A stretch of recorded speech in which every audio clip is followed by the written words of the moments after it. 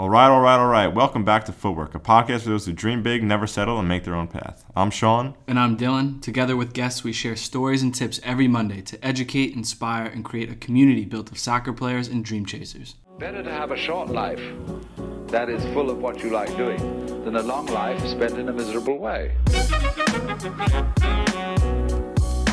Welcome to Footwork. Mael Corbos is a midfielder for SC Verl in the 3rd Bundesliga. A 27-year-old from the USA, he's played for Maryland University, for the Red Bulls, in the USL, for MSV Duisburg, the Go Ahead Eagles in Holland, and more.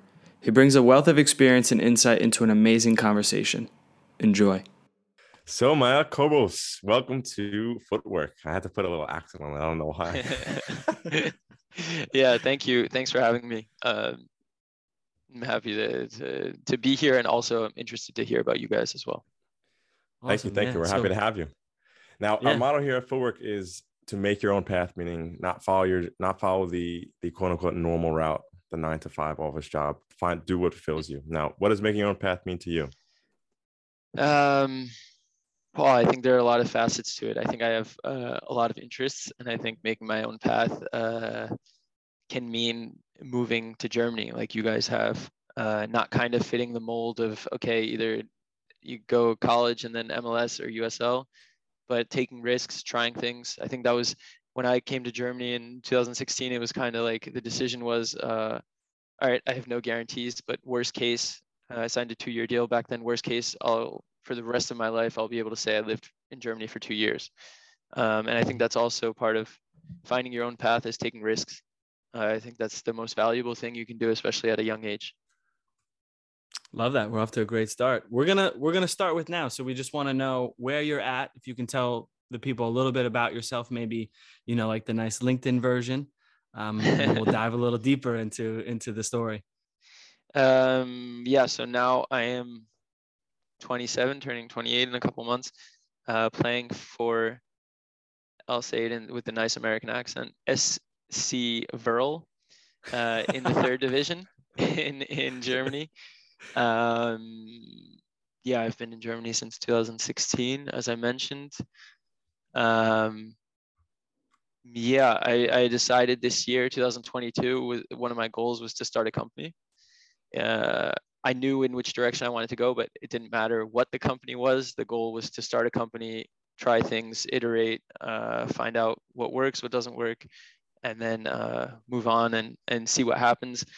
I'm still in the phase where, the company could crash and burn any minute, which is, then it is what it is. And next time I try something, then I'll be so much wiser.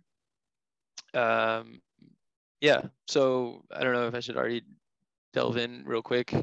The company I started, it's called 11 Green. Mm-hmm. And the goal is to bring more environmental sustainability to sports clubs here first in Germany. I had a project in the Netherlands as well, so that could be an interesting market. But basically, it was noticing how little clubs at my level do. So I would say like smaller 2nd Bundesliga clubs, 3rd division clubs, basically all of them.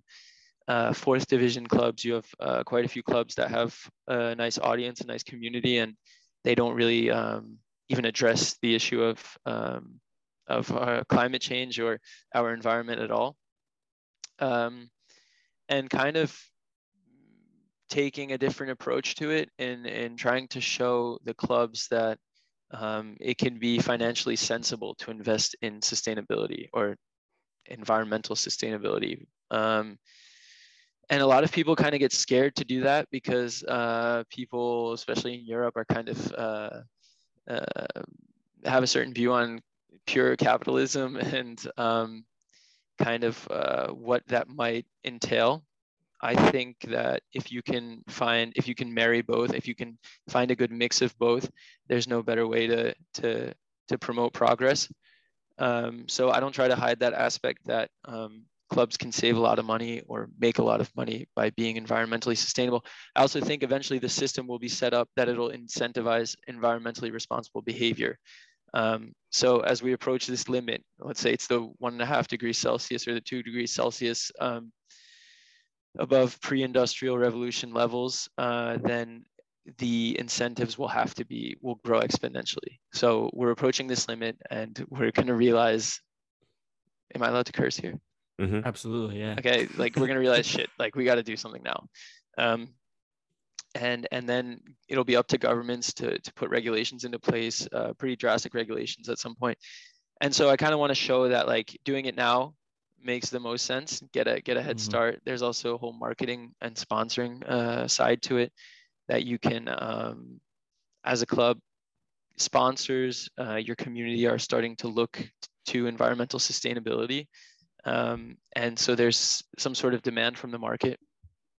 So those are all just, a bunch of different things that kind of led me to believe that the timing is right. Yeah. And like I said, what a lot of clubs are missing is time and personnel. And so what 11 Green wants to do is kind of link all of these, I call them like sustainable solution providers in one place, do all the dirty work. So the whole organizational work, and then basically present it nice and package it nicely for a club that they don't get scared of the financial implications or the time and organization they'll need to put in. Kind of do all that dirty work for them and kind of package it so that clubs are more ready to implement solutions that could make a real difference. Yeah. Do you find that that's the biggest obstacle, is kind of how you present it to a club in order for them to receive it in the way that you intend? For sure. So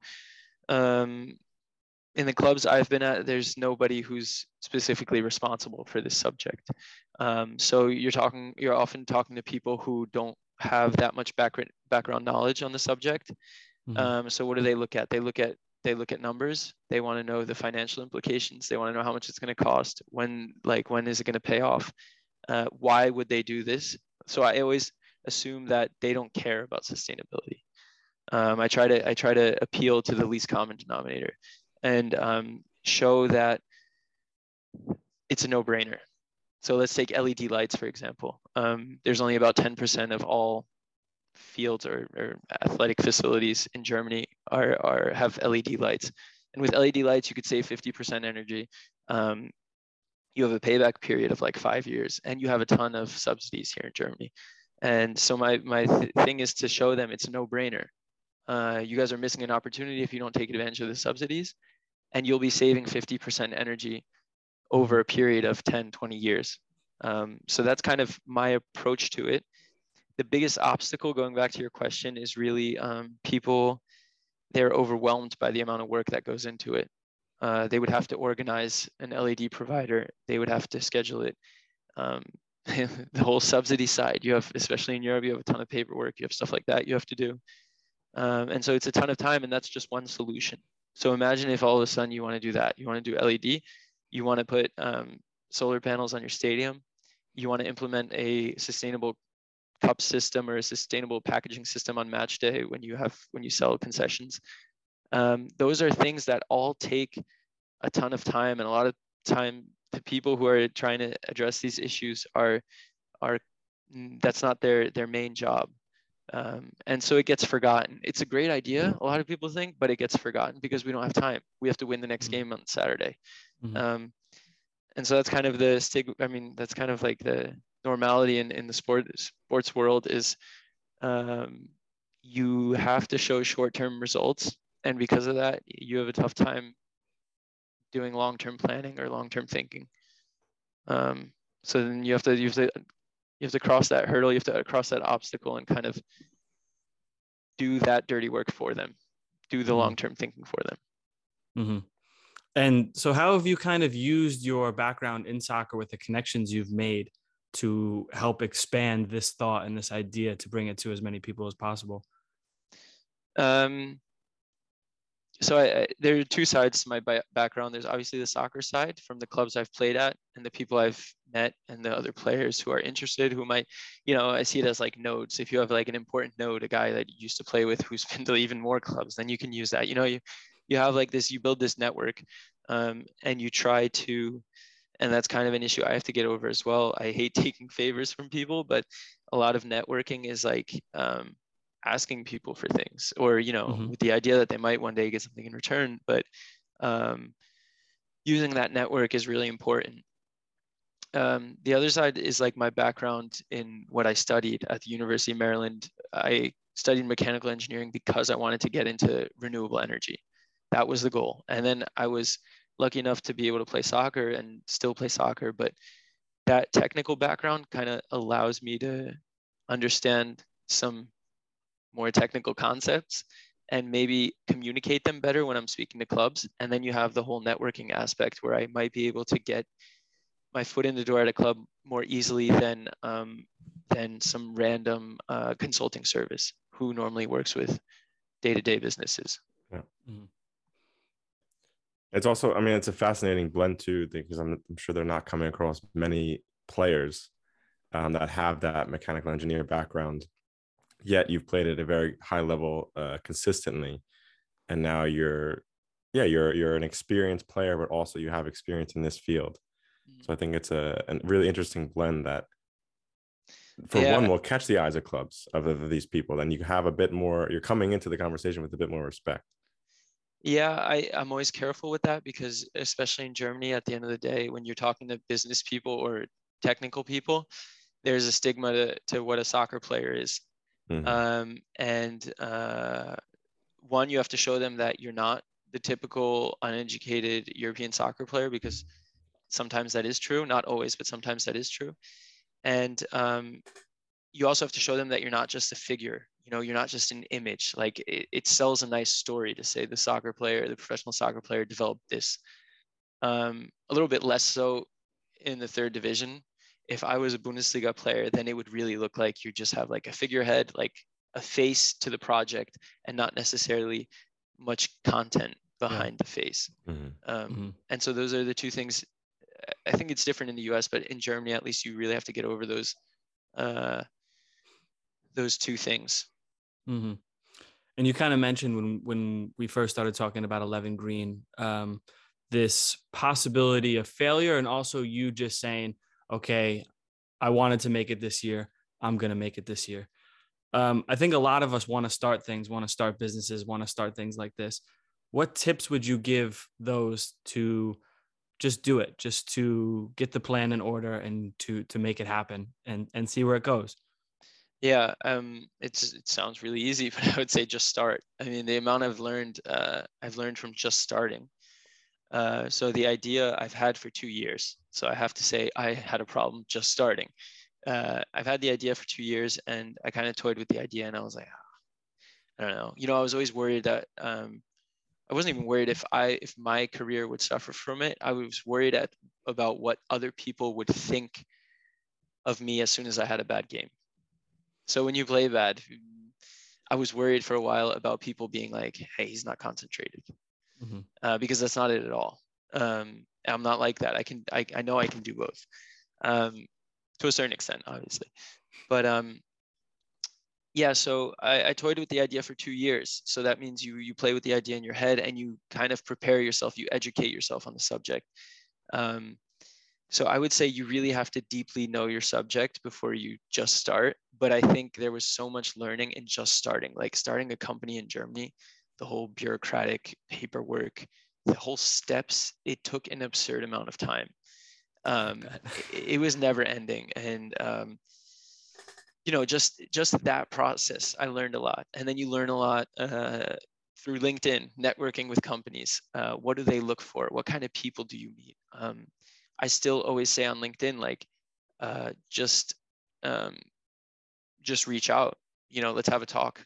If it doesn't work, if we can't do a partnership, no big deal. At least, I think we learn from every talk.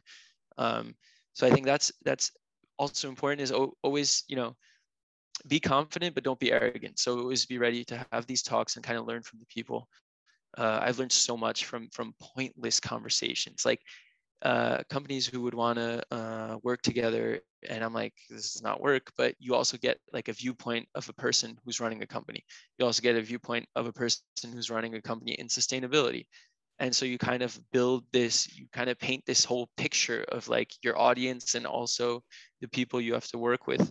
And I think that's that's a big thing. Like accepting that I know basically nothing and I have everything to learn is really empowering. But to go back, I think that would be just start and be open to learning. If you just start and you're not open to learning, trust me, you'll quit right away. So you have to accept that it's a learning process. And as I told you before, I've accepted like this might fail. I'm fortunate that I don't have the existential threat of my company failing and me having financial issues. So that's a privileged position. I'm aware of that as well. But I think that also gives me a bit more freedom to kind of go the right way, or what I think is the right way. Yeah, it's great advice. I mean, getting over first the fear of failure. Also, I mean, you mentioned you kind of glossed over it, but the scapegoat and you are the captain of your team. I mean, that is a real thing that clubs could look at you and be, hey, you're not concentrating on the team. You know, you had one bad performance. It's clearly because you're trying to start a business. This is, you know, in their head it can think. And I think, first off, did that ever happen? Or was this just something in your head? So I made a conscious decision last year. We were in the relegation battle when I started the company, and I wanted to have a clear separation of church and state. I wanted to have a clear separation of my company and my club, and so I didn't even mention it to them until at the time I had deactivated my Instagram for a year and everything, so there was no way of anyone ever finding out. Then I kind of hit a point. We saved ourselves. We stayed in third division, and I brought my Instagram back kind of to use the audience to promote 11 Green, because I'm well aware that that is also a tool that you can use to your advantage. It's also a very dangerous tool. I still, as a result, spend too much time on Instagram again, and I'm kind of trying to figure out how can I stop doing that. So I didn't tell the club until the beginning of this season. Through my Instagram, there was an article that was going to come out, and I was like, before you guys find out that I'm doing something next to my main job, I told the club. And I'm lucky that it's a club that's super accepting. And for example, yesterday I was in Berlin at the sustainability forum from the German Federation, and I was allowed to do that and not go to training. I spoke to my coach, and he was open about that. It would have been different, I think, if we had a game this weekend, but it's still, he could have said like, dude, what are you doing? Just come to training and stop doing your trash. That wasn't the case. So I'm very fortunate in that sense, but originally the plan was to keep it away from my day job. Now I'm seeing that, I mean, we've started the season, and I'm curious to see what the viewpoint on it is if stuff doesn't go so well during the season. Right now everything's great, and I can work with the club and kind of use the club to promote 11 Green. But I'm curious to see what happens if the season's not going too well. So that's yet to be determined. But I have to say, at the beginning, it was a conscious decision not to mix the two. And before we transition a little bit more into the soccer side of your journey, is there anywhere that people can read or find out more about 11 Green or participate, follow in any way? Yeah, so we have an Instagram page, 11 Green Official. We don't post too much content there, but just, Are you in charge of that, or do you delegate that? My girlfriend has experience doing content stuff for other companies, so she does most of the work on the Instagram level. And then our website, 11green.eu, we have a blog on there, and we post in German and in English, kind of like updates on our viewpoint on sustainability, on certain subjects that are hot topics at the time.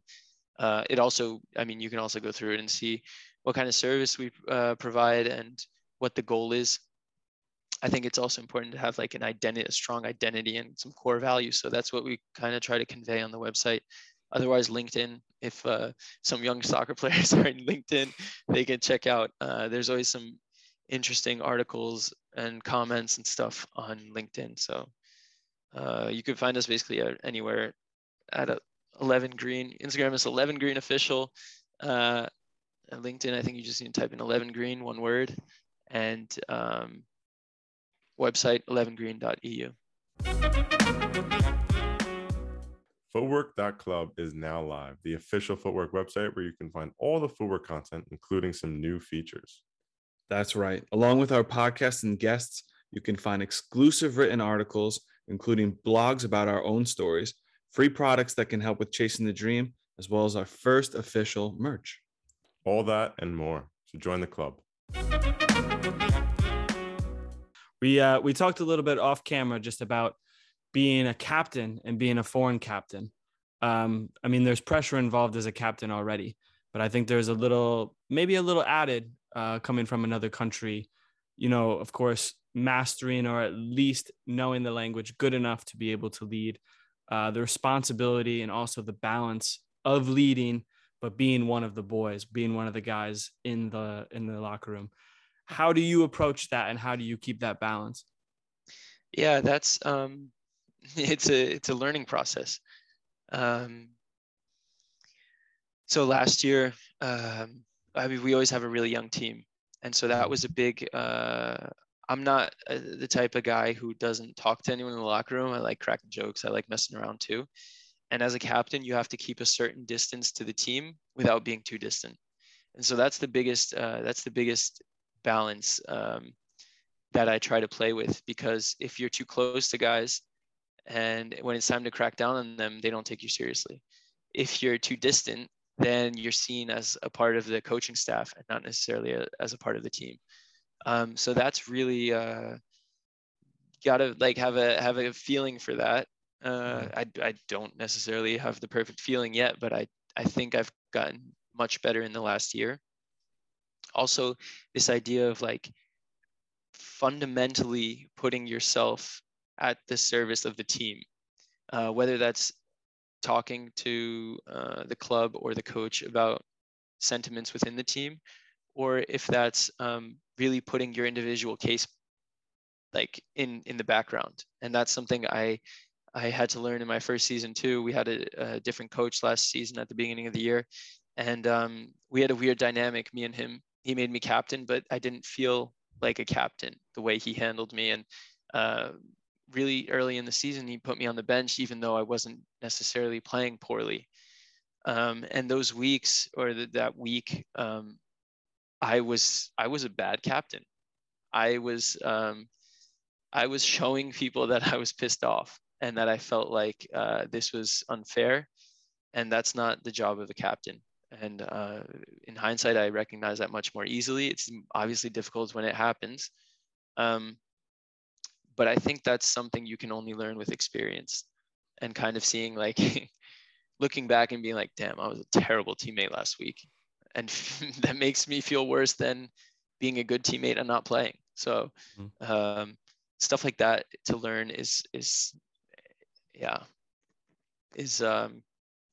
takes time. And then the disciplinary stuff, like I said, we have a really young team and we have guys doing nonsense every day, and you really have to crack down on them. And at some point, you don't want to do it. You're sick and tired of doing it, but you have to.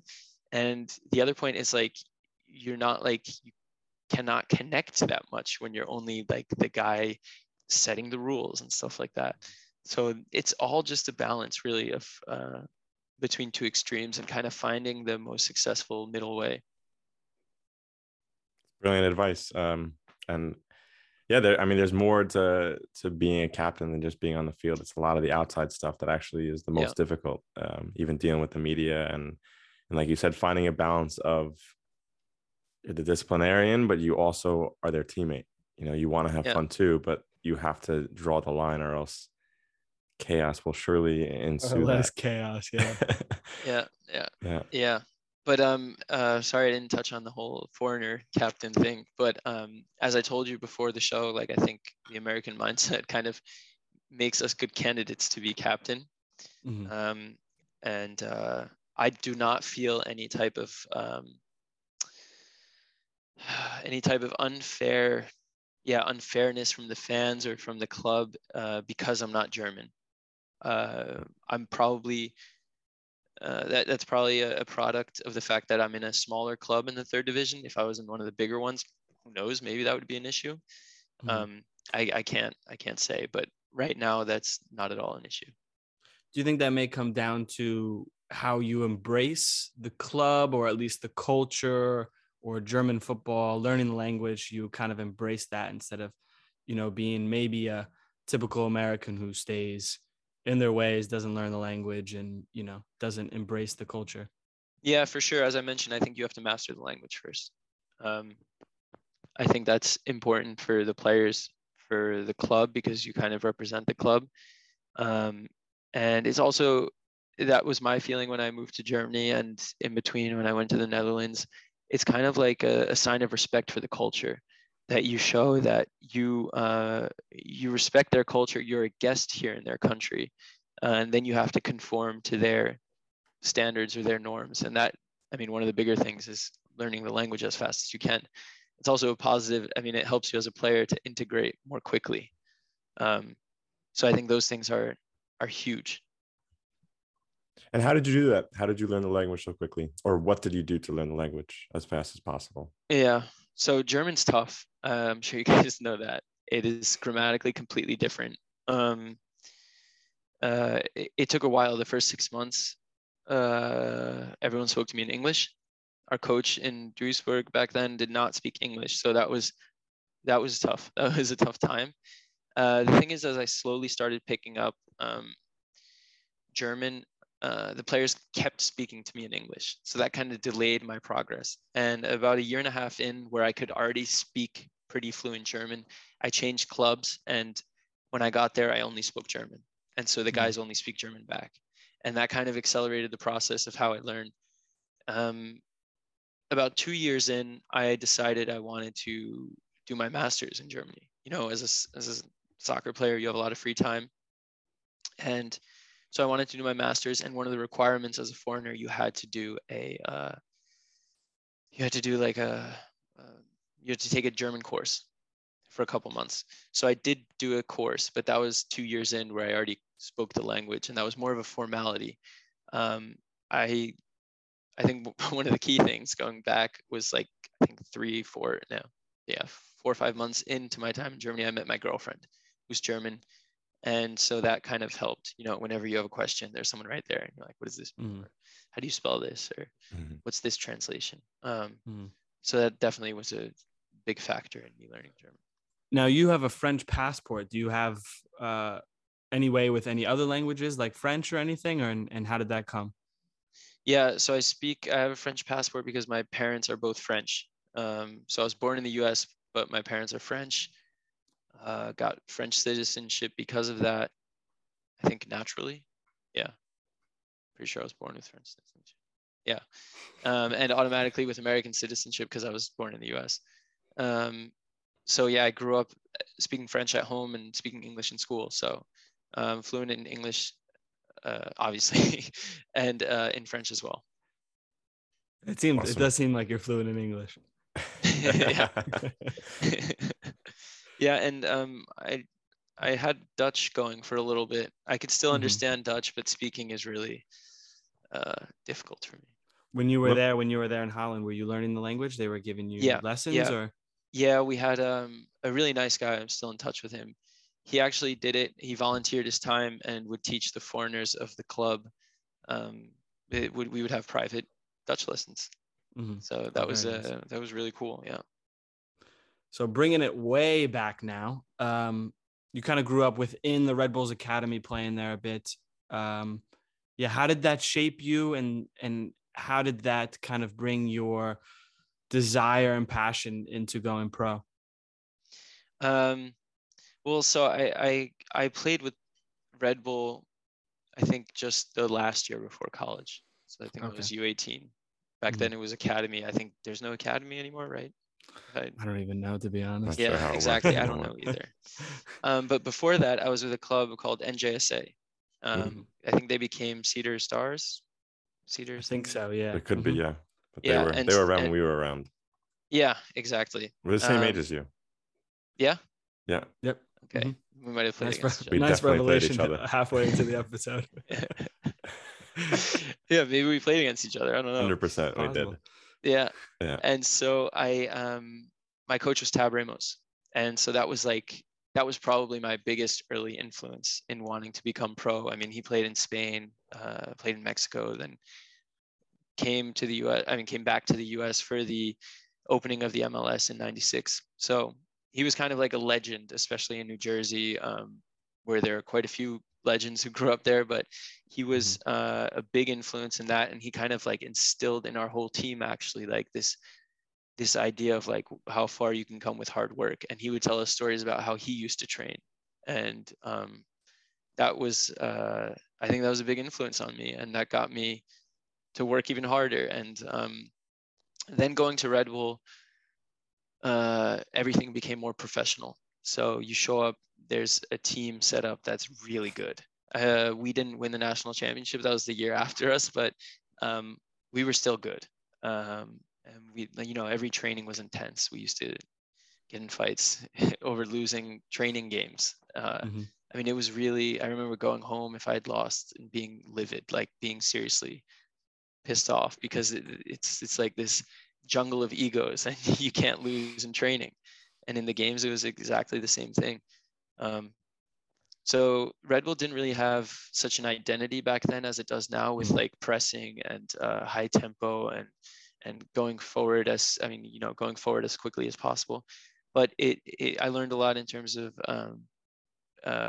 working more professionally, being in like a super competitive environment. And that's something that continued when I first I went to Rutgers, but then especially when I went to Maryland, that I saw exactly that at the college level again. So it was like Red Bull at college level with even better players. And that was also a huge learning experience. Just being in that environment and kind of growing out of it.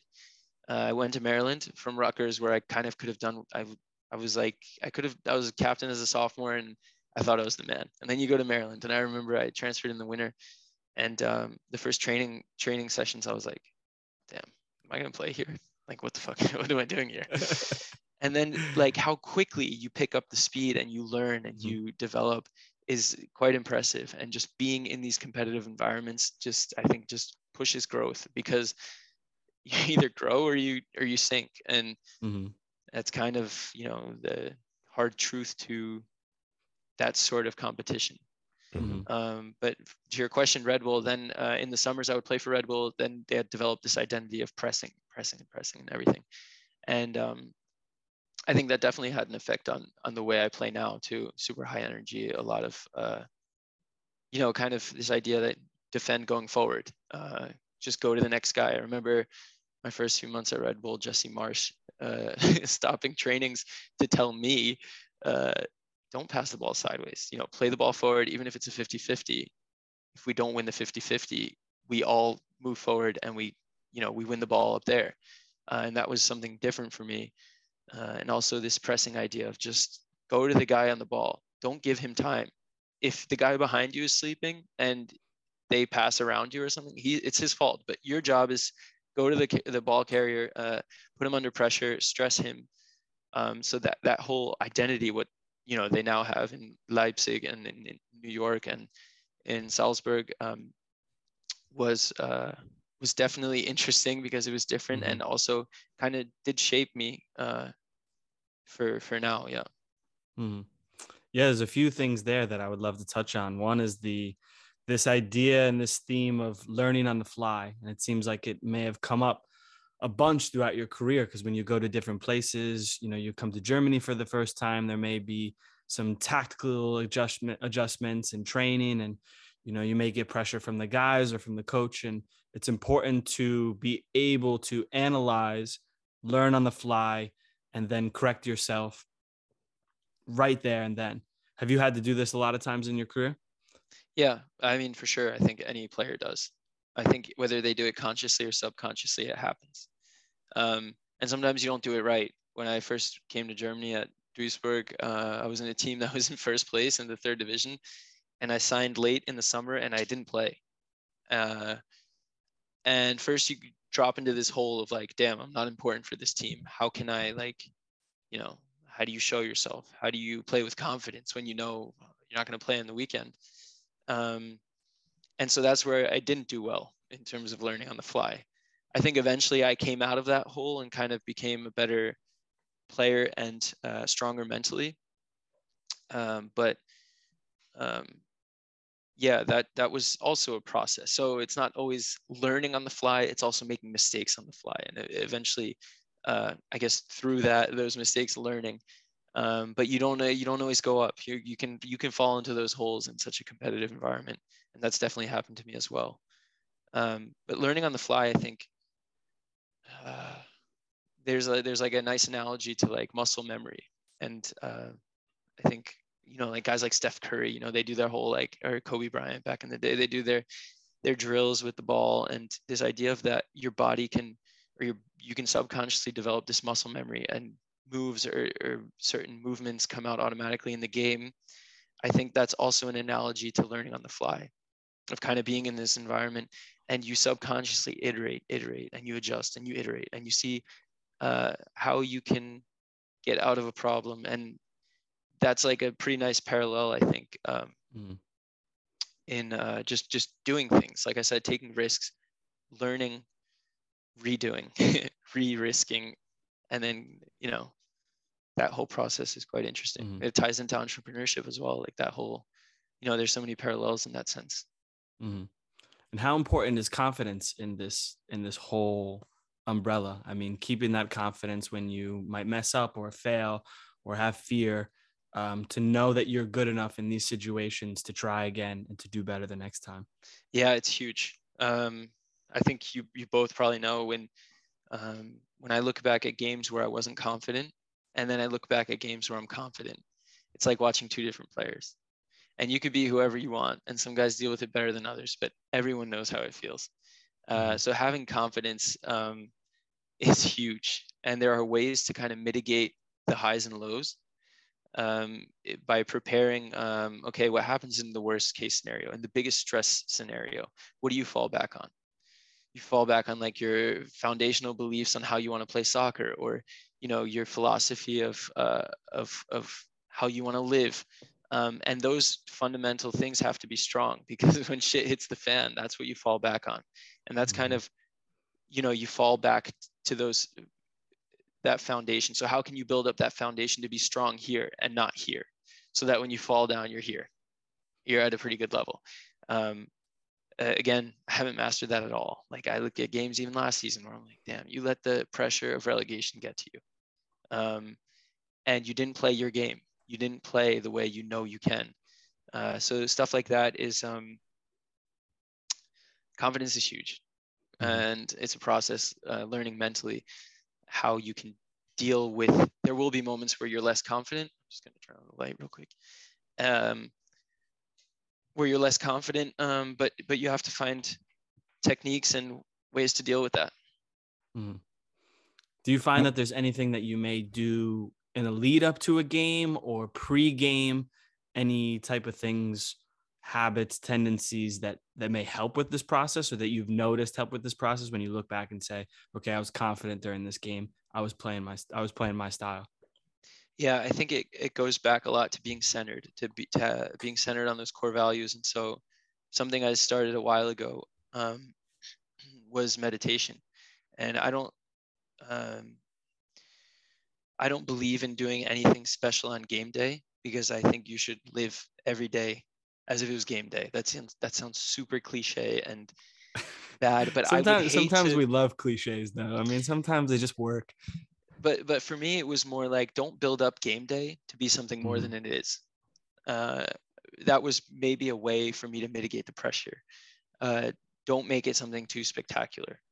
Kind of just keep plugging away. And so meditation is a way for me to stay centered on who I am. It's really easy these days with like a good game, Instagram, people texting you, to think like you're something you're not. And so who are you really internally? And finding that out, or having, going through that process, is for me something I did in part due to meditation, and something that kind of, made me in that sense more of who I am. and not who other people want me to be. Mm-hmm. If that makes sense. Yeah, absolutely. How did this come about, where you kind of found that this is what worked best for you at the moment? This is what works best for you. I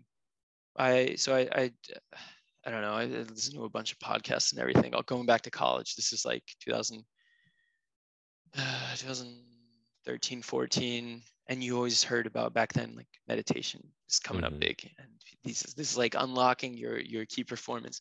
So I started doing it because I wanted to perform better, which is fundamentally backwards. Meditation, there shouldn't be a goal to meditation. It's, or there could be a goal, but it shouldn't be perform. I don't know. There's something twisted about doing meditation to enhance your performance. But that was how I started. And so at Maryland, for example, I remember I used to only meditate before games because I was like, okay, now you're ready to go. It was more of a superstition. I wasn't really getting the real effect. And until I kind of implemented that on a daily basis, I would say that was 2018. Every morning, it could be 3 minutes, could be 20 minutes. There are some days where it's better than others, but just having that moment, and sometimes you get in the zone quicker than other days, where you feel like, okay, yeah, I'm at peace, and you can kind of prioritize everything in your head of what's really important, what's not. Where are you getting caught up in just noise, basically? It's really easy to get caught up in noise. And how do you stay centered, as I mentioned? And I slowly started figuring out that this was quite important, because even through bad games and good games, I could deal with it better. And that's also been a huge issue. After bad games, being like, it's okay. No, I used to go, if I played a bad game and we lost or something, my week would be terrible. My week sucked. And being centered, recognizing that it's a whole process and that it's not perfect, kind of puts everything in perspective. I really appreciate that, because I feel like it can be tough to put into words exactly what meditation can do. And I feel like that's a very good analyzation of the areas where it can help and how it can feel clear sometimes, or it can feel a little bit cloudy, or you can prioritize in your head. I feel the days when I'm not meditating myself, or there are some, outside stresses or anxieties that are coming into me, I can't in my head put why I feel a certain way. But when I can be centered and have these meditation practices and stuff, I can start to verbalize what this is. And then that makes it much easier to approach, or to face head on, or to put it to the side.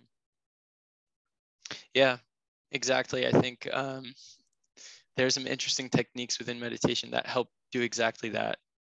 And I think it comes down to prioritizing. Like at the end of the day, we have a certain pressure because we're Americans in Germany and we're here to play soccer. But we're also in a privileged position that at the end of the day, we're playing soccer. Exactly. And not fighting to survive at its most basic level. Sure. You mentioned making the switch in college, transferring. I think this is just another area of a key decision where it can be tough for especially a young athlete or a young person in general to make. You said that you were captain your sophomore year. You felt very comfortable, probably. You felt like the man. But how did you know that this would be the right opportunity for you? And what kind of goes into your decision-making process? Yeah, so basically what it came down to is the Rutgers men's soccer program hadn't lived up to what I or the program probably expected in those first 2 years. And I had played pretty well, or had stood out enough to get opportunities like Maryland and Georgetown. And so at that point, after 2 years, it became like a decision. Okay, you want to go pro, then you have to take these types of opportunities. And it's obviously a risk because you don't know what can happen. You go to a new team, you could not play at all, and then there's no chance you're going pro.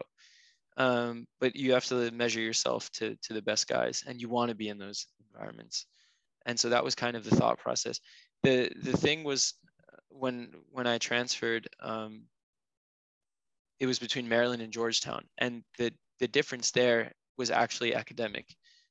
Georgetown didn't have an engineering program, and as I mentioned, like I was big on, I wanted to do my engineering program, so it ended up being Maryland. But I think either of those choices would have been great. Certainly. So, yeah. And coming into Maryland, did you have? You said when you first got there, the level was significantly higher than Rutgers.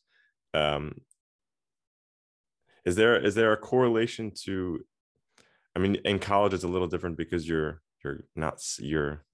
signed the contract. When you go there, you're on the team, you know. Mm-hmm. But when you first went on trial at Duisburg, was there these adjustment periods? Was it kind of the first time in your experience jumping into a team? Maybe at Red Bulls you experienced this as well, where you weren't at the level at the moment, but you had to adjust quickly, and you did indeed adjust. Yeah, I think the first time that happened was, I mean, besides like being a young 16, 17-year-old and once in a while training with the first team at Red Bull, that was a big jump that I wasn't ready for, but that's not really, you know, day in, day out. So that doesn't really count. The first time that really happened was probably that, like I said, that winter at Maryland, where the spring season really, like, I did not play that well. And I think more was expected of me.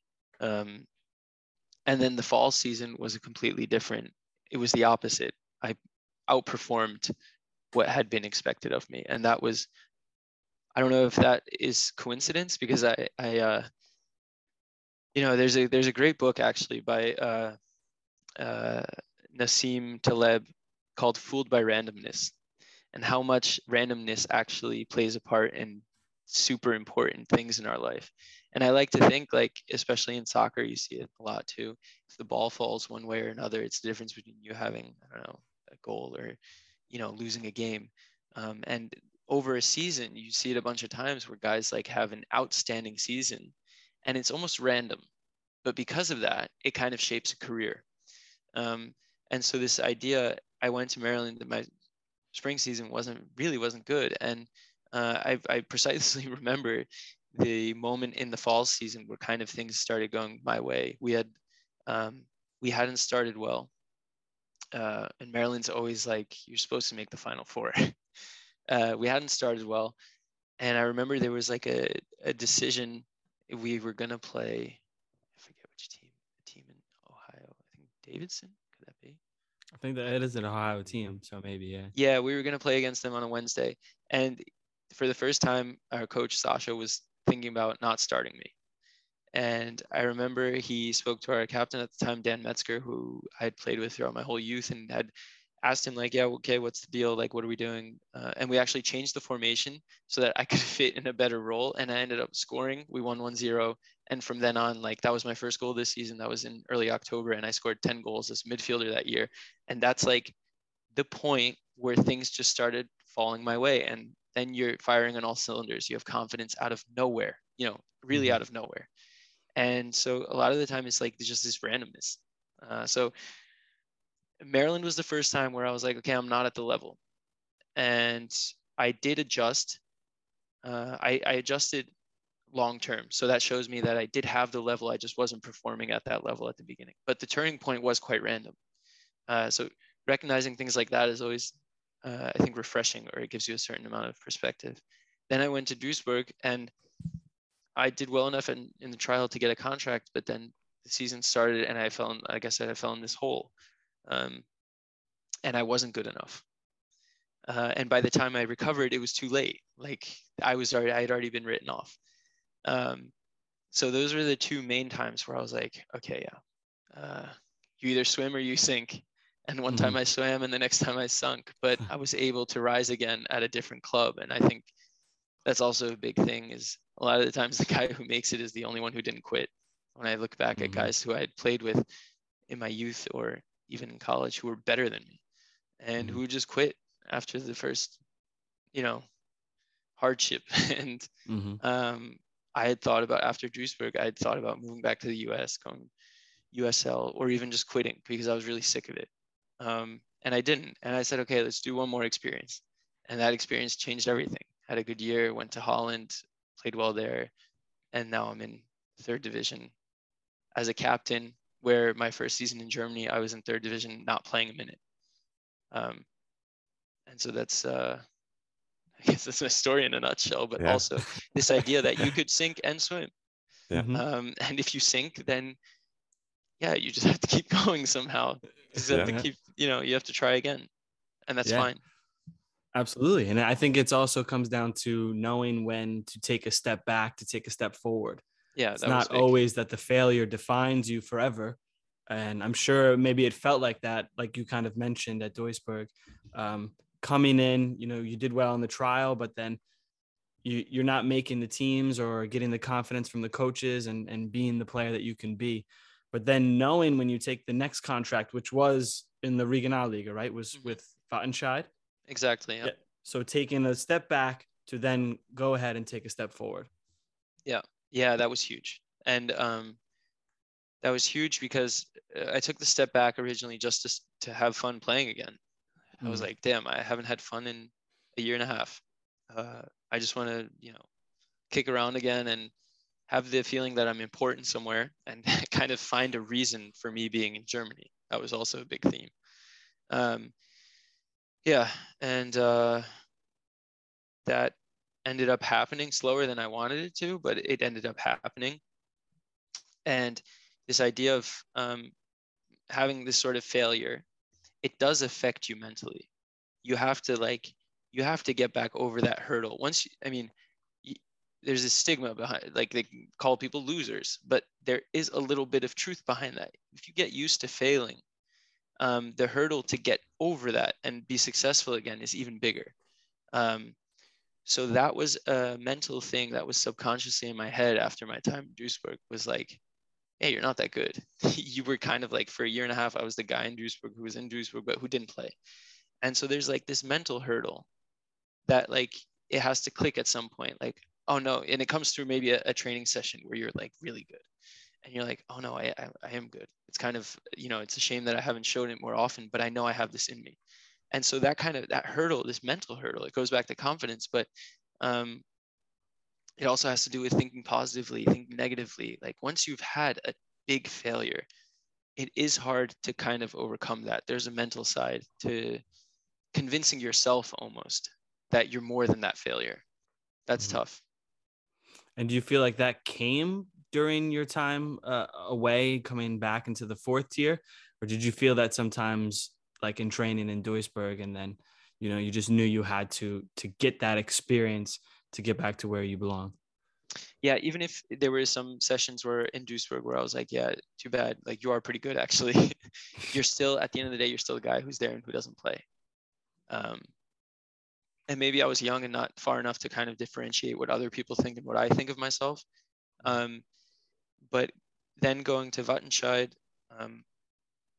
and proving that I could be important. And I think I was there for a year and a half, my second season. So the full season I was there was kind of like me really putting my blinders on, and like, I don't care about anything else. Like, I'm not going to spend any time on negative energy. I'm here to play a whole season, do all of my work, do the hard work that comes with that, and get back to my level. And that was in a way a bet, because you kind of have to like shut the lights on a lot of things in your life, or a lot of thoughts in your head. And it worked out for me. I'm sure there are guys it didn't work out for, and that must be even more difficult. But I'm fortunate. I think every time I had a setback, I kind of got a lucky break after. And so I do recognize I've been fortunate in that sense. What kind of things were you shutting out? I mean, you said negative energy and kind of putting the blinders on. What kind of specific things were you not giving time and energy to focus more on football? Yeah. It's kind of like there are mental games. There are ways to you can build a story in your head about yourself and use maybe a third person to kind of get yourself artificially confident, so to speak. There was a lot of that. There was a lot of listening to music that I normally wouldn't listen to, and kind of like turning into a different person before a game, you know? And I think that, I think that really did help me in that season. kind of artificially becoming the guy I was in college, who was maybe a bit of an asshole at times, but it gave me that bite. Excuse me, that bite, that little extra percent. It has to do with ego too. Mm-hmm. It has to do with looking at the guy across from you and being like, you're in for a rough one today, buddy. And there was a lot of artificial arrogance in that mindset. But there are mental games where you can kind of throw yourself into a third person and escape your own negativity by creating a persona that is untouchable. There are a bunch of things. Like, you know, Mm-hmm. I've actually not been good at it recently because I don't have enough time. I used to write in a journal every morning. And on game days, you can look back and read the text. It's like as if I was trying to motivate myself using like certain words that would kind of build up this aura around myself for myself. Super weird, deep That's world. fascinating. Yeah, it is. I mean, it's like a sports psychologist. I mean, it's a thing. It's not. Yeah. I worked absolutely with a field. Yeah, I worked with at Maryland. I was fortunate enough to work with a sports psychologist who helped me a lot. And I didn't, maybe I did get that from him, but also listening to a ton of podcasts, Finding Mastery from Michael Gervais. I don't know if you guys know the podcast. Mm-hmm. He's a sports psychologist. I think so. And listening to his stuff was really good.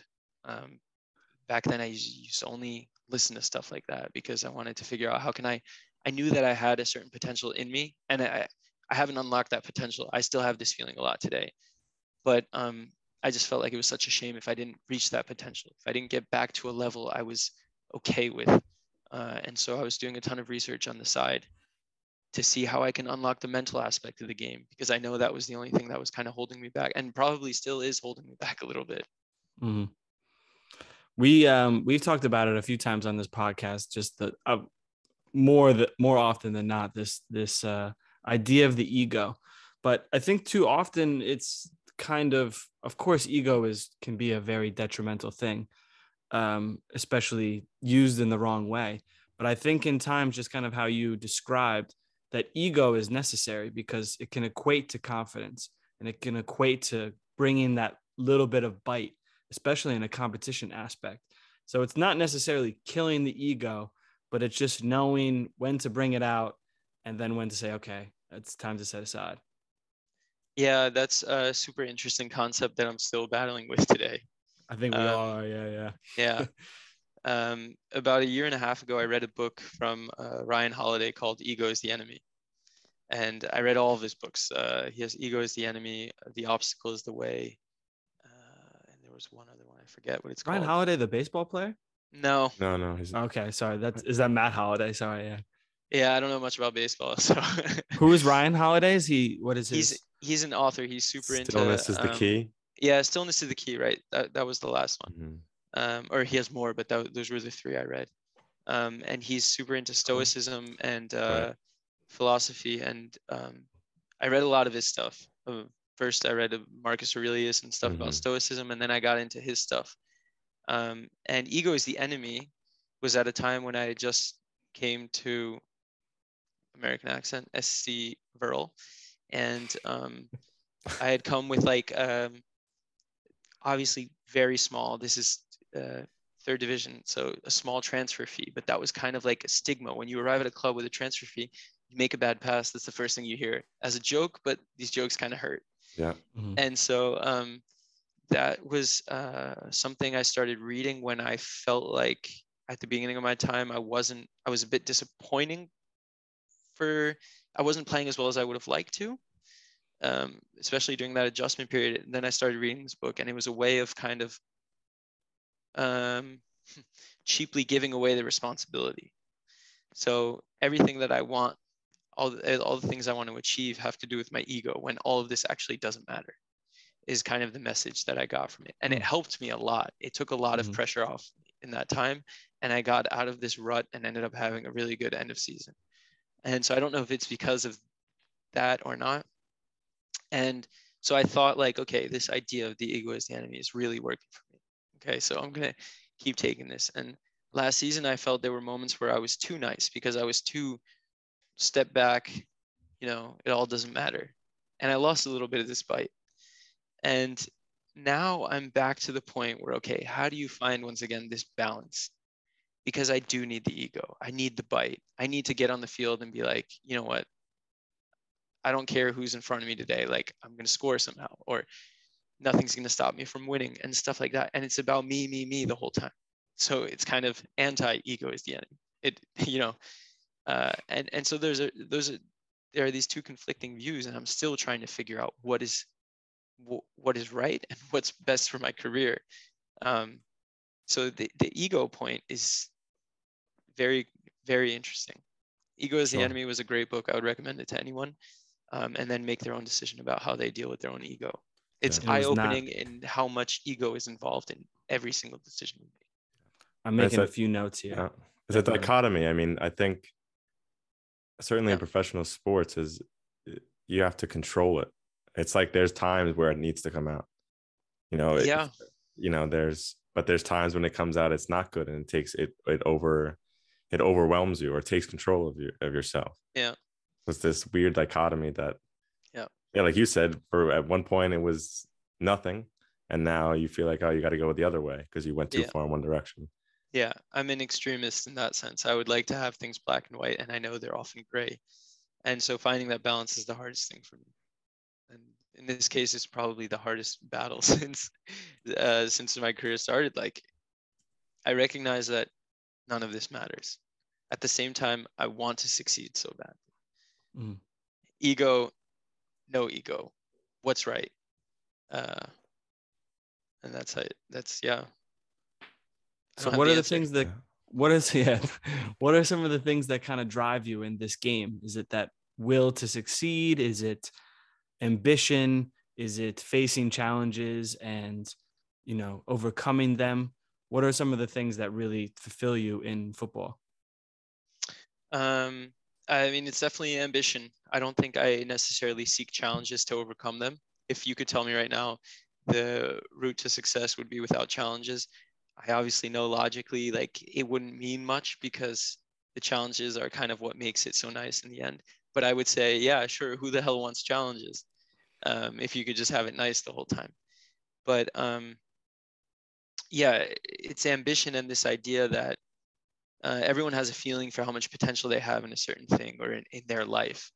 And the thing that scares me the most is not being able to reach that potential. And I will be seeking this for the rest of my life, because as soon as I reach somewhere near my potential, I'll start thinking my potential is even higher. So it's like a vicious circle of sorts, but I haven't really been able to find any other point to life until now. So I guess I'll just ride that wave until it probably gets unhealthy and then try to adjust. But it kind of just seems like, I don't know if it's a more extreme way, but it just seems like a more detailed way of trusting the process in the same point, because the end goal is always adjusting. So really, maybe it's you focusing on this process of the ambition of becoming better to reach that full potential. It can seem like an end goal, but it seems like it's more about the process. Yeah, but I think there's a difference. Trusting the process means that you trust hard work, that you know why you're investing something. I think there's another viewpoint in this idea of like the way is the goal. Mm-hmm. And that's like enjoying the journey. That's a bit different. In that sense, you're reaching for something almost undefined and just basking in this idea of making steps forward. And then trusting the process is kind of like with a defined goal in mind. That's kind of how I see it. And knowing that, okay, what I do day to day is getting me to this defined goal. It's funny you say that, because, sorry to interrupt, we have a quote for that we kind of, I don't know how it came about, but have a direction, not an end point. Like there is no end point. Yeah, there shouldn't be. Because like you said, you're ever adjusting it. And even if there was an end point, when you got to this quote unquote point, you would not be satisfied because of the point. Yeah. It's what got you there that will ultimately make you satisfied and want you to get more. Yeah, that's a good one. That's a footwork original, isn't it? That is a footwork original, I think. I mean, I someone probably said it, but yeah, of course. We hope everyone uses it. Yeah, exactly. Yeah, I will gladly use that. Perfect. I kind of want to transition here into your time in Holland, just kind of how that came about, and then maybe some of the differences you saw in yourself in the game there, tactically, how clubs were run, anything that really comes to mind. Yeah. So how I got to Holland, I was playing in Wattenscheid in the Regionalliga, and we played against Essen, who's quite a big club, and there are always a ton of scouts there. And actually, a scout from the Dutch club, Go Ahead Eagles, had noticed our left back, who, once again, fooled by randomness, actually had not been playing well. A right back started the game in his position as a left back, broke his leg after 8 minutes. He came on as a left back, played really well, and got noticed by Go Ahead Eagles. And so they came to the next game for this player, for the left back. And I knew they were coming because I was close with this kid, and he told me that, like, you know, he got interest from them, and yeah, he's still one of my good friends. So so I knew they were coming, and I remember once again these mental games. I was like, dude, Holland, like, I would love to go there. What do I have to, like, you know, I just have to show myself. I'd been standing out quite well the whole season, and once again, just dumb luck probably, I scored a free kick and probably played my best game this season in that game where they were there. And so then they wanted both of us. And then, you know, they did their homework. They came to every game until the end of the season, and we both signed there. And so we moved to the Netherlands to this club, Go Ahead Eagles, which was, you know, for me, that was like a step up in terms of like professionality, so to speak. Mm-hmm. They were in the second division at the time, but how much was invested in the club and the infrastructure? Like, if you think of it as a ratio of how much is invested in the club infrastructure to the players' salaries, it was much more lopsided in the infrastructure side, as when you compare it to like a third division team, where they probably pay much higher salaries but don't have the infrastructure we had in the second division in the Netherlands. And so that was interesting. I mean, we worked really professionally. We had workouts, sprint workouts, everything dialed down to the values you put out during your testing period in preseason. So if you didn't come off, if you didn't do enough, you know, your projected load for a training session, you had to stay after training and do runs. So it was like really dialed down to the meter.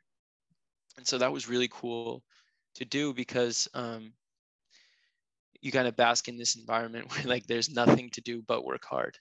You know, it's all been taken over by at that time, our sports scientist and everything. And you just have to do what he tells you. So it's like a really nice thing. You can just give the responsibility to him and just blindly follow. And that was cool to see, because that was the first time I was doing that. Even in Duisburg in the second division, they weren't doing that. They were miles away from doing that. So that was interesting. The playing style was amazing. It was just, you know, goals all over the place. It was great. I loved it. What else could I say about it? Yeah, just infrastructure wise, we had a great like weight room at the stadium. Our training field was right next to the stadium. Like, everything was in one spot. We used to spend the whole day there. Like, we would show up at 8, me and this left back I was speaking about, and we would be the last ones gone. We would go home. We would leave the place at like 3 p.m. So we were doing stuff before training. Then we would have lunch with the team, play some ping pong, and then do a workout or something. It was, you know, it was really nice. That's when I kind of had an unhealthy relationship to soccer, in that I saw how much I was putting in and I wanted I needed results. And so if I had a bad game there, I would fall into quite a hole where I was like, damn. Especially I played well at the beginning, got some interest from bigger clubs. And so as soon as you get the feeling that you can lose something, this fear of losing something is really a terrible thing. And I suffered from that. I probably wasn't ready to deal with that because I had never dealt with it before. When you hear that certain clubs are coming to see you, and all you have to do is keep playing at the level you've been playing at, but you kind of overthink it to the point where you're like, I can't drop this. Don't drop the ball. And as soon as you start thinking that negative way of don't drop the ball, sorry, I got a call. Then you drop the ball. And then Corona happened and I was injured anyway. So it's not really that I dropped the ball, but things kind of went a different way. But it was really a great experience. Yeah. The second season, I had trouble coming back from my injury, and so things were a bit slower. But I only have good things to say about that club. And the fans were amazing. The stadium was great. It was really a good time. How did you kind of combat this, or how did you get better at this, flipping the negative or flipping this idea that you had a bad game and letting it affect you throughout a week? What kind of things did you use? Or because I think a lot of us fall into this, especially when you watch games back too, it's very easy to think you played worse than you did, because you think when you watch it that the game is revolved around you, which I can be a good thing because you can constantly find ways to get better, but it can also be a harmful thing where you focus too much on the negatives and then have this overall, kind of swayed look at what your game really was. So yeah, for sure. How did you approach that? So I think COVID had a lot to do with that. I had a lot of time to kind of recenter, so to speak, and figure out that it wasn't everything, going to a bigger club or being successful in soccer, that it wasn't everything I had or everything I needed. And so that was like that, recognizing that was huge. Accepting goes back to what we spoke about at the beginning, accepting that maybe you do fail. So that was kind of like being able to take a step back and not take everything so seriously is a bit like, it makes everything much lighter. And I think that's also kind of what 11 Green is in a way. Or back then when I wanted to do my master's here in Germany, it was a way to distract myself from only thinking about soccer. That's why I think that doing stuff next to soccer could actually be beneficial for certain people. Not for every person, but for certain people it can be. And I happen to fall in that category because, like I said, I'm an extremist. I will go down the rabbit hole of figuring out every little detail I need to do to be ready on game day. And then when game day doesn't go well, falling in that hole of like, damn, why are you doing all this? Questioning everything. So that was big. Just taking a step back. I feel like that's having something next to soccer is for different people, it's different things, but I think it's important for everyone. Just because some people like we want to start your own business. Dylan and I did this. This is something we talked about for a long time, and then basically COVID made us pull the trigger on it. And we're very happy with it because conversations like this get our mind off of whatever we're doing with our team. Yeah. And it kind of resets you, it recenters you, and okay, whatever phase we're going through right now isn't that big of a deal. We've gone through this before. We'll get over it. And we're talking to someone here now who has spent time in the Netherlands and Germany, is going through the same things as us. So it's, this is nothing new. And I think that helps. And if people can find things to do next to whatever they're doing, I think it helps. Even if it's a business, if it's doing something on the side will always help you clear your mind to maybe give you more energy and focus in your main job or your main purpose. Like I said, that's exactly how I feel. I need that distraction. I need to lose, kind of drop the importance of of soccer in that sense, or the dependence on soccer.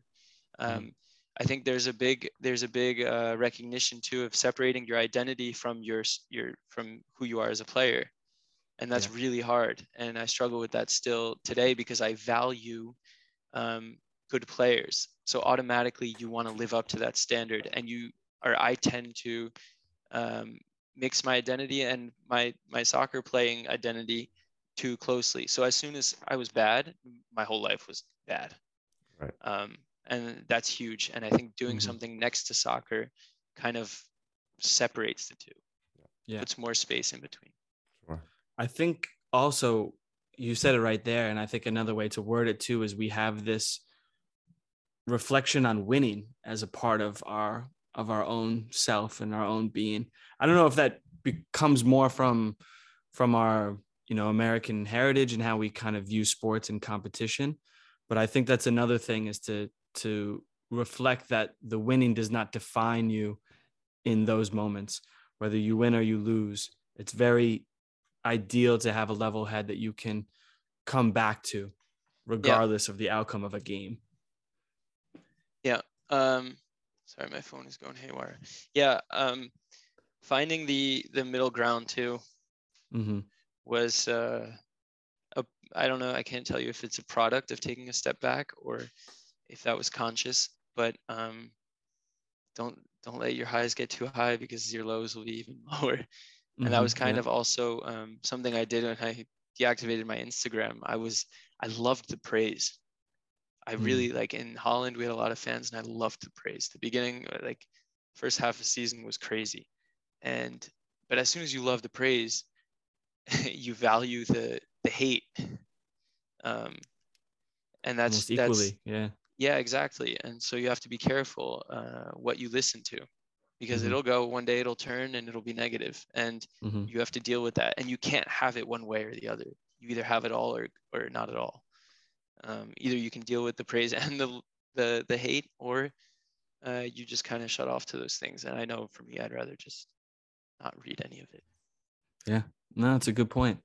I think it's a perfect time to get into our fast feet round. I think we could talk for hours, so I do hope you're up for a second round, maybe for sure in the next coming months or something like that. Yeah, like I said at the beginning, I'd love hearing from other players as well and kind of getting your viewpoints. And it's also cool to see like where it coincides, where other people have thought the same things. And I think it's also really cool. It's so cool that we don't know for sure, but we definitely think that we've played all against each other. I think that's a funny little we 1,000% did. When's your birthday? September 6th, 94. Yeah, it's mine's 29th. So you played with like our age and 95s, right? No, I played a year up. Did you play up? So then you played against Dylan for sure. Yeah, you played against me, definitely. We probably got scraped by you guys in a few tournaments. I don't know. We were pretty good until Academy with NJSA and then Red Bull U18. We were good. I'm sure we played at like a PDA or something like that. For sure. One of those. Yeah. Yeah. All right. So we're going to start with favorite player growing up and favorite player now. Growing up was Zidane, big influence. And now, damn, I thought that was back then or now. Okay, it's and now. We can leave it back then. We don't want to stress you out here. Yeah, we don't want to stress you out. No, you're not stressing me out. But this is actually a good question. I have a lot of favorite players, but teacher throwing a pop quiz there. Yeah, for real. I don't play like him, so I'm disappointed with that. But Marco Verratti is definitely one of my favorite right now. Yeah, he's nice to watch. Favorite moment in football? I have to say, not getting relegated last season was such a relief. It was in my professional career probably, it's kind of sad to say, one of my best achievements or one of my favorite moments. The pressure is something else, though. Yeah, that was something else because it has so many implications on many different levels. For myself as an individual and also for the club and for your career, really.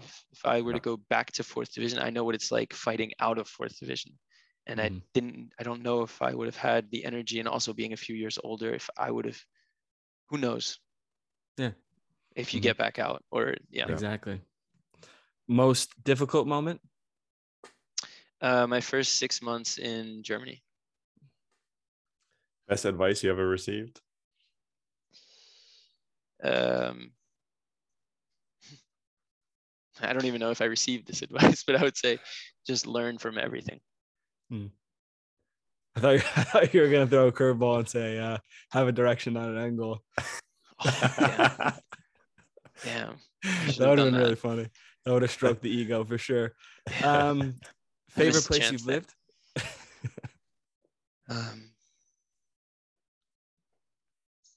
As you can tell, I've been busy the past few days and skimmed your questions and didn't really think of concrete answers. It's good though. It puts you a little more on the spot. Wilmington, North Carolina. Nice. Sounds nice. College Park, Maryland was good too. I can tell that. Yeah. Favorite place to travel? France. South of France. Any specific south of France? Or France, Paris. Okay. Kind of a cop out, but yeah. Love that though. Best player you've played against? Well, we played against Dortmund a few weeks ago.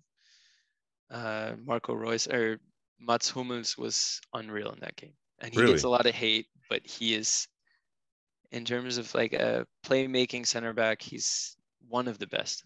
Doesn't he have? He has like the most successful passes into the final third or something like that as a center back. I think wouldn't surprise me. What stood out most in the game? What stood out to you the most? How explosive Dortmund was. Like, you see these guys like Mo Dahoud. You think he's like just some skinny Turkish-looking German player. He is actually like physically a beast, and I'm talking about not the I don't know, the most muscular guy or the one who runs the most, but everything is done at 100%. So they're either sprinting or standing, and they are so explosive. All of those guys. That was the most impressive thing, and the movement off the ball. It was tough for us, but it was nice to watch. Yeah.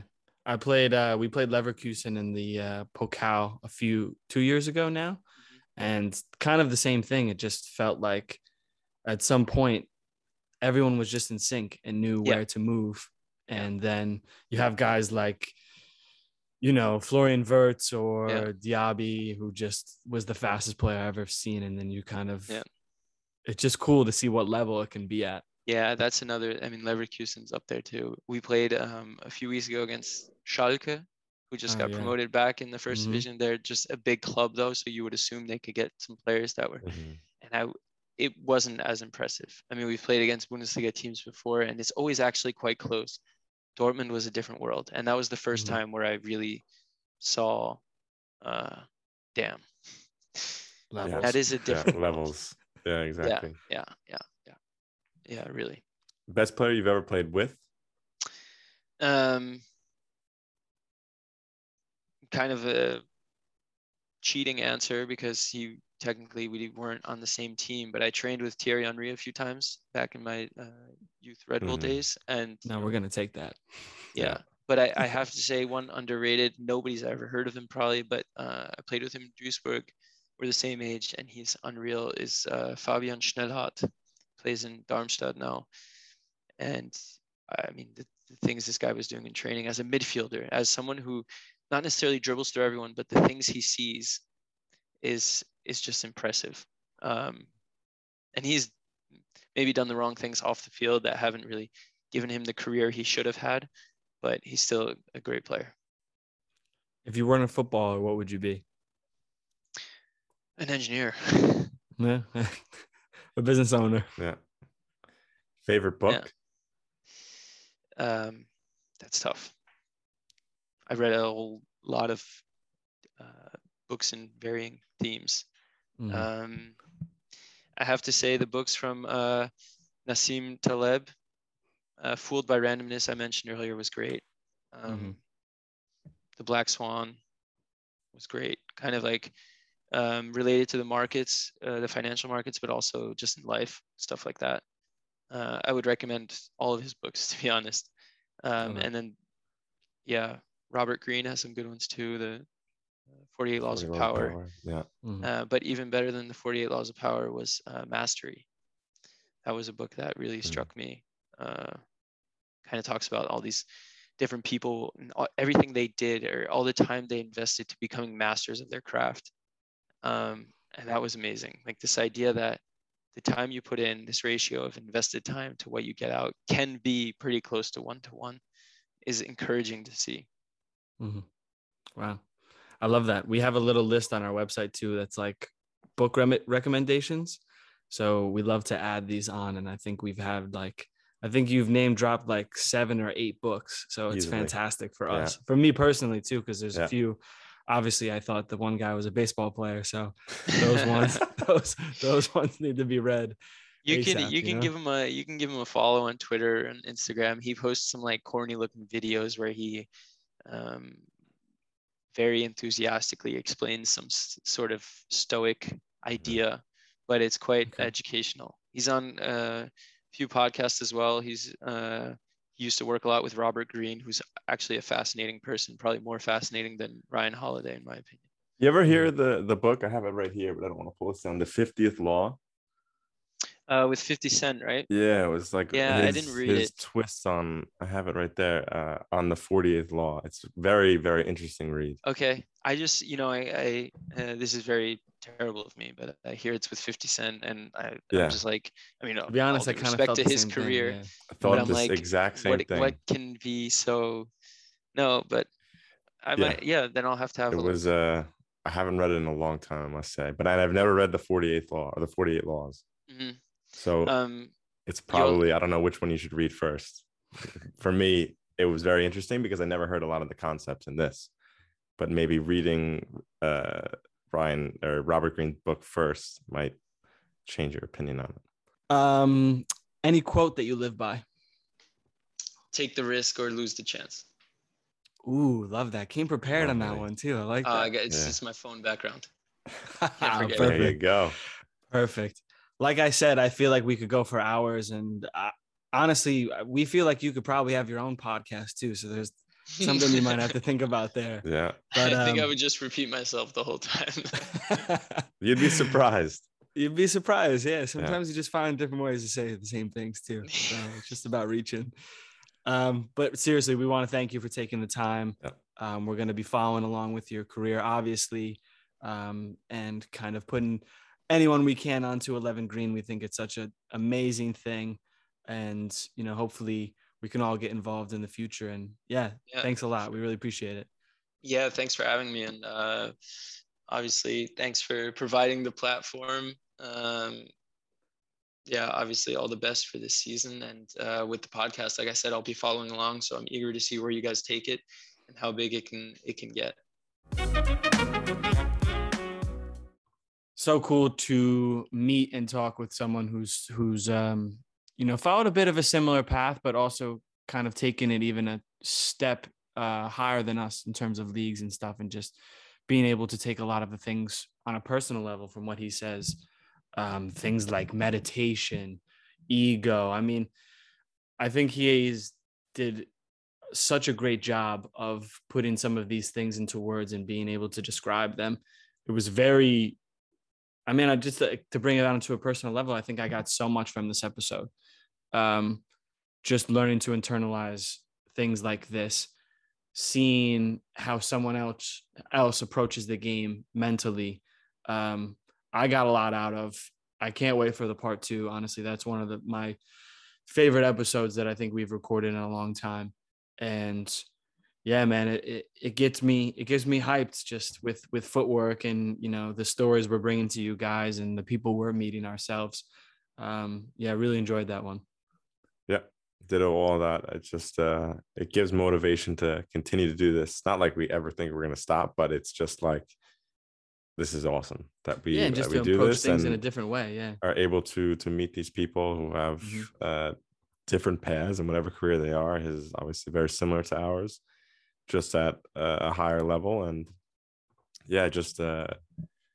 He's very good at articulating his thoughts. Exactly. Yeah, he is. And I enjoyed that. It's very nice to see. Yeah. Mm-hmm. Yeah. And it's good to, I think with a lot of these guests, we learn just different ways to approach things. So different ways to handle certain situations, or just to get how one person may handle it. So for him, I mean, I think one of the things that I kind of related with him is this thing on game day too, not putting so much stress on this game day, because I think putting that unnecessary pressure may create this too high of, or too risky of a scenario where there's, fail or succeed. And it doesn't have to be like that. It doesn't have to be so topsy-turvy, we find our way through the balance. And that was another thing, is so many of these things we talked about today, the stress was, how can I find a balance in this? How can I take areas of this? I think he was very good at knowing when he didn't do something well. So when he, wasn't playing, he didn't handle that situation well as a captain, and he kind of could reflect on that. And I think that's a very important thing for us to do, is that kind of, we bring it back to Jocko sometimes too, and that ownership of just knowing maybe when you made a mistake, and, you made it, and we don't have to think on it forever, but let's bring it into the next opportunity so that it doesn't happen again. And I learn and I become better. Exactly. I'm looking forward to the round 2 of that, because me too. There was so much we could have continued on. Absolutely. Besides that, I mean, keep up that free support. Free support. We love that shit. So funny when guests ask if they can curse, and we're like, yes, curse. But yeah, with please. your chest. Say it with your chest. Don't hold it in. Yeah, keep it on. Keep all that support going, guys. We really appreciate it. Make sure you sign up for the newsletter. New thing coming, new merch coming. We say that, but these things take time, and the rollout will be worth it. We promise. Yeah. And yeah, just make sure you join the club, footwork.club. If you're an aspiring player, make sure you join the club, sign up for a free consultation. Literally just had 2 today. So, guys are taking advantage of it. And again, he said it himself too, just from talking in business meetings, you may not have anything. We may not have anything that we can give you. We may not be able to put anything on a silver platter. We may know someone who knows someone. We may be able to talk about a certain way that may be able for you to reflect on it in a certain way. Things get done with conversation. So we hope you guys take advantage of that. And yeah, I'm blabbering here, but just support us. It's cool. Yeah. Footwork 2022. There you go. Until next time. Keep moving forward. Keep learning. And make your own path. Footwork is sponsored by ourselves and great companies such as Kong Fitness. But we love to partner with new brands to make their own paths, so get in touch if you must. Footwork.club, the official Footwork website, is now live, so make sure you go join the club and check out all the new content and all the new features. Find us on YouTube at Footwork Podcast. You better like and subscribe while you're there. If not, I don't know what to tell you. Find us on Instagram at Footwork_podcast. Great time there. Twitter at Footwork Podcast. TikTok at Footwork Podcast, where we like to post dance videos. Those are great, but more importantly, amazing content for any dream chasers out there. Plug, pass. Tell your friends, your enemies, your mother, your brother, your sister, your pastor. It doesn't matter who. Tell the mailman, your dog, anybody that can listen. Like, subscribe, review, because all of that helps while you're there. We'll take whatever we can get to join the club. Join the club. He messed me up. I mean, he can just mash it together, so it's fine.